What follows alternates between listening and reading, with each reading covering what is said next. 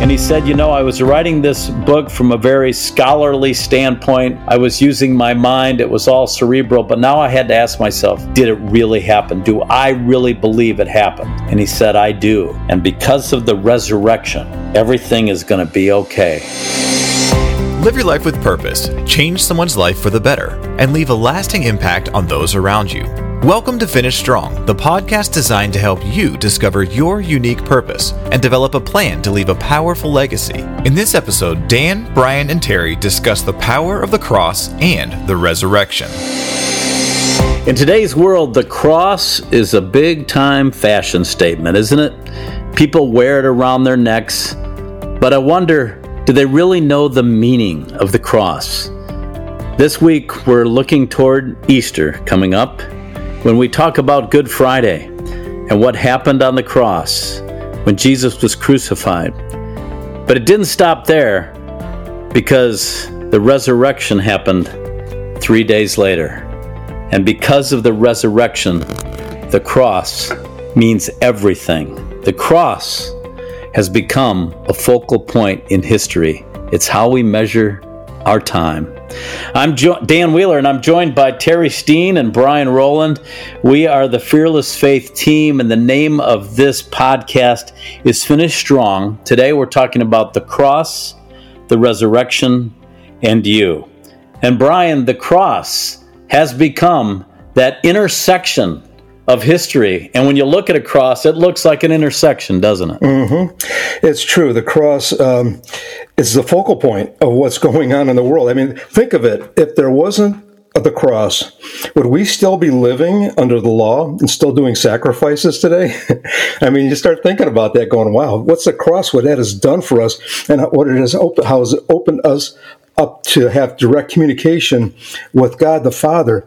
And I believe the cross also gives us a revelation of the character of God, his love for lost sinners, and the spotless Lamb of justice that was brought together so that we may have communion with him. I'm glad you brought up the Old Testament. Yeah, because that's true, Brian. In the Old Testament, they had to sacrifice for sins. Some people might not be familiar with that, but God said he was going to send the perfect sacrifice once and for all, and that was Jesus. Yeah, it sure was. And it's the cross is also a place where all wounds of sin is healed. I mean, anxiety, depression, guilt, anger, it's all healed through the cross. And there's comfort when you're going through tragedy and through suffering. So that's what all the cross does for us, and what God has done for us on the cross. Brian, when you talk about the sacrifice, think back to Mel Gibson's movie, The Passion. Mm-hmm. That is one of the most vivid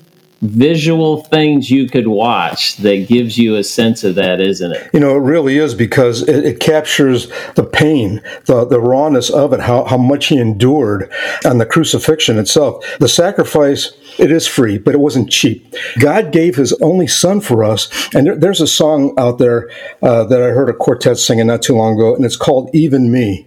And that he died on the cross, and for everyone, because John 3:16 tells us that we can believe in him, he died for us, but it's for even me. And it really means something for what he's had to go through and endure for us. I'm glad you brought up Mel Gibson's The Passion, guys, because, we read about these verses, he was bruised for our iniquities, and, by his stripes we are healed.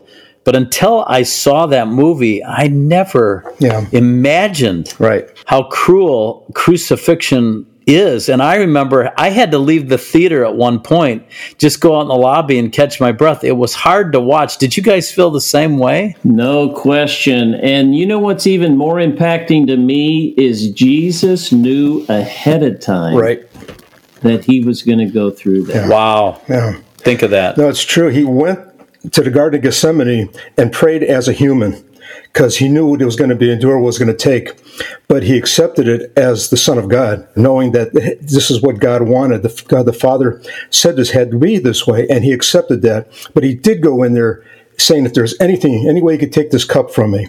But when God says, no, we have to do this, he did it as the Son of God. But what you were saying too, Dan, it's amazing, because everybody thought that was such a bloody movie and that and it was so bad.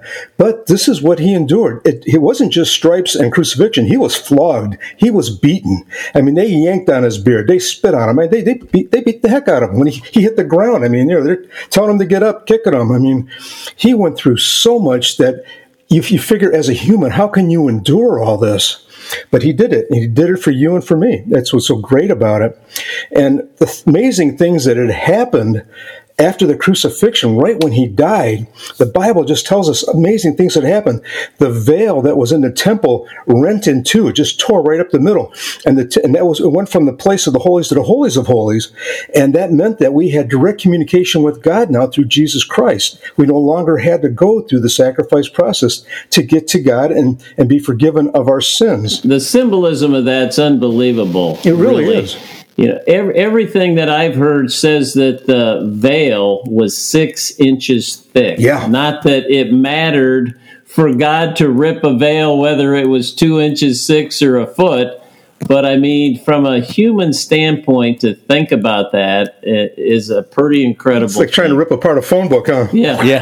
Yeah. And to think that allowed us to go to God anytime we want. Right. We have access to the Holy of Holies in the Jewish temple. There was that veil that separated the Holy of Holies from the main sanctuary, and only the high priest could go in there. But now we all have access to Christ because of that veil being torn. That was so symbolic. Well, not just that, but Terry, I think you were talking too about the amazing things that happened, not just with the veil, but there was other things too. Yeah, definitely. There was the earthquakes. It got pitch black dark. In reality, when it happened, there were literally people that came out of their graves and walked around and came back to life again. So whether you believed Jesus was the Son of God or not, you had to know something historical and incredible was happening at that moment. Yep, no, that's true. Yeah, and you know, there are other historical references to Christ and the crucifixion and him as a person in history outside of the Bible. I was reading about Josephus and Tacitus and Pliny, and they all referred to Christ and his followers. And later we're going to talk about the fact that so many of the apostles gave their lives for the cause of Christ. So obviously they saw the risen Christ. But it's fascinating. And Terry, like you said, it's almost as if, you know, God gave these signs with the earthquakes and the darkness that came over the earth, that this was indeed his son. In fact, one of the soldiers said, indeed, he was the Son of God. Yeah, he acknowledged it, didn't he? Yeah. And that, you know, and that makes me think about that scripture in Galatians in the 6th chapter, the 14th verse. And I wanted to read that real quick. It says, "May I never boast except in the cross of our Lord Jesus Christ, through which the world has been crucified to me, and I to the world." Dan, what does that mean to you? Well, it means that we have to know that we're temporarily in this world, but we're not of the world.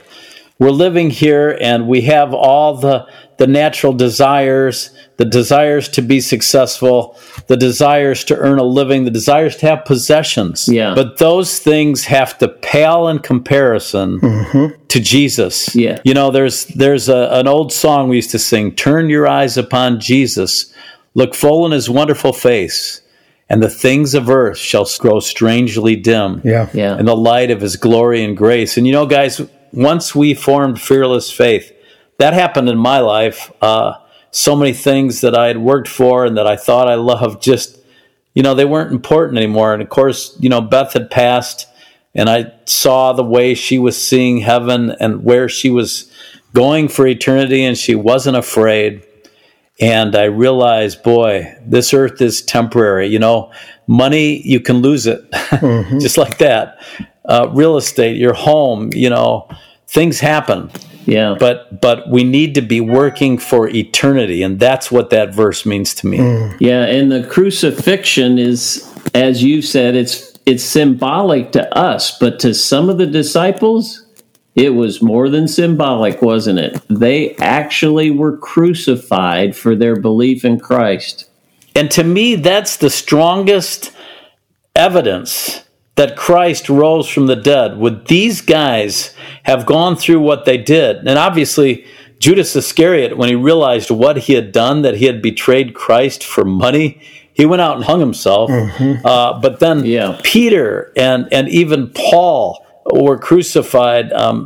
Peter was crucified upside down. He said he wasn't worthy to be crucified the way the Lord was. So many of them were pierced through by swords, by government, for standing and preaching Christ crucified, because Christ was a threat, and that early church was a threat. But would they have done that? Would they have given their lives, traveled the world to preach the message, and then have died a martyr's death?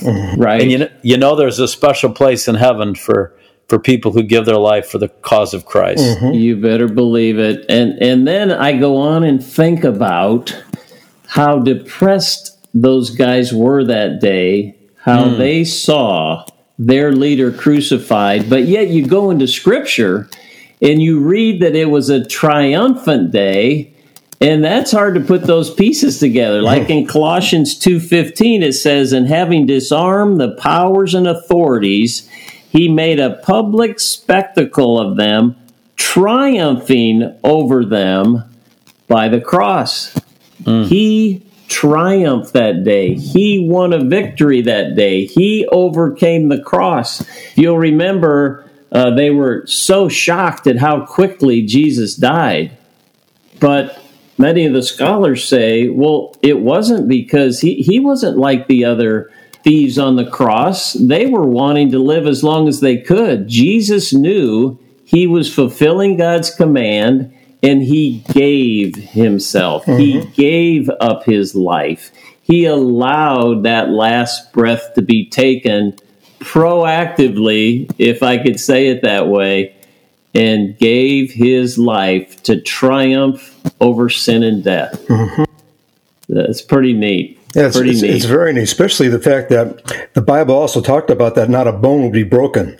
And they were going around and breaking the legs of these guys on the cross so that they would sag and suffocate. But nothing ever happened like that to Christ. No bone was ever broken. He gave himself up willingly. Yeah. And it was all predicted in the Old Testament, even the way he would die. In Isaiah, we read a lot about that they that were in darkness would see a great light, and that Christ would be wounded and bruised for us so that we could have eternal life. And if Christ had stayed on that cross, or if he had stayed in the tomb, then hope would have ended there. Right. Like you said, Terry, that's why the disciples were so depressed. I mean, Jesus had told them in many ways that he was going to rise again after the third day, but they didn't get it. And they just thought it's over. They saw him crucified. They saw him take his last breath. But because of the resurrection, I mean, you think of life. You think that, God brought life back into Christ's body. And can you imagine the earth probably rumbled then, and the stone was rolled away. And then when Martha walked into the tomb, because she saw the stone had been rolled away, there was an angel sitting there, and he said, "He's not here. He has risen as he said." You think of that moment, and she got so excited and ran back and told the other disciples, and then Jesus actually appeared to them. But he overcame death so that we might live. If he'd stayed in the tomb, then he was like any other religious leaders. That's right. You can find their graves, their tombs, where they're buried. That's right. But they never found the body, and there's no way they could have hid that body the way the Romans were after Christ. They had the tomb guarded, protected, and there was no way they were going to let that body get away. So you think about that power, though. And I often think it's kind of weird when you see Christ hanging on the cross, because he didn't stay there, Short-lived. Short-lived. But because he lives, we live and we can face tomorrow. So That's right. it's great that he overcame death so that we know we have that great hope, and people need to find Jesus and experience that resurrection power. And Brian, Yep. the Bible tells us there is power in the resurrection. It certainly does. Over in Philippians 3:10 even says, I want to know Christ. This is Paul talking. And it says, yes, to know the power of this resurrection and participation in his sufferings, becoming like him in his death, which he really did. But he wanted to know that power. And when I think about the cross and the resurrection, it's our true north. This is what's given us our true north. And we have protection from all the many false doctrines that are out there today, especially today, that are floating around. Satan hated the cross and the resurrection because it sealed his doom.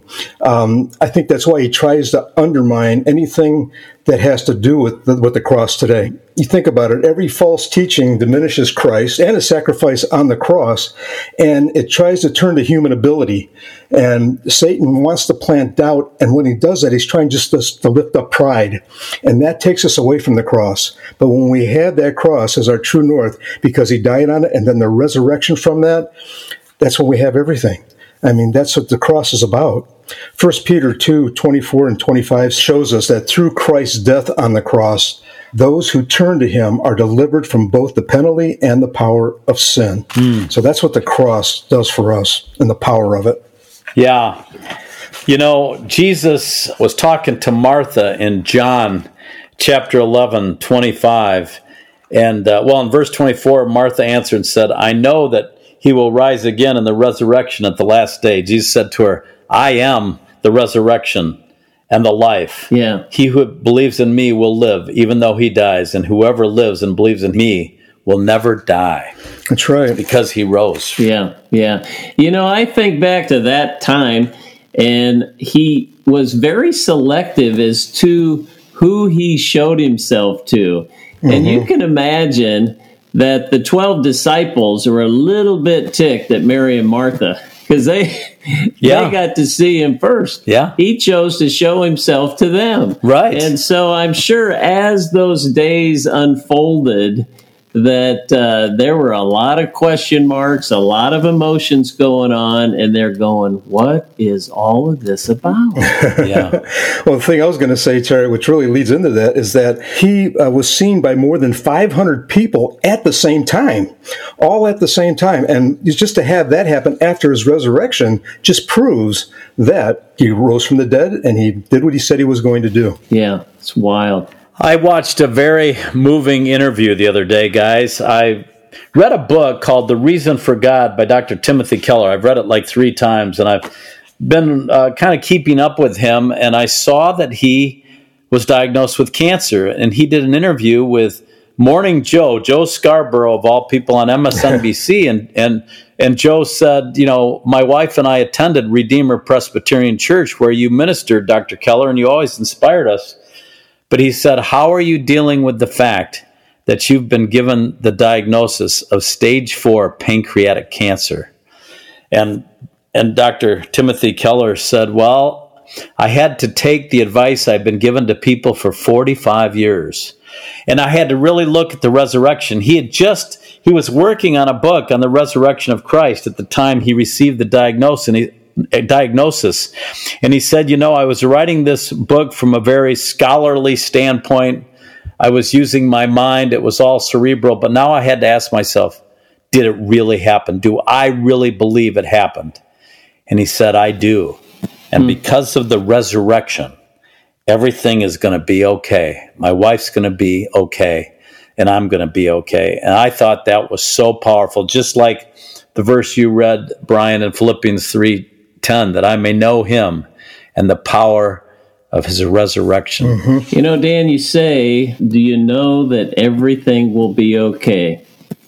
And I have a funny feeling that there are people that if they have listened this long to this podcast, there's some curiosity there.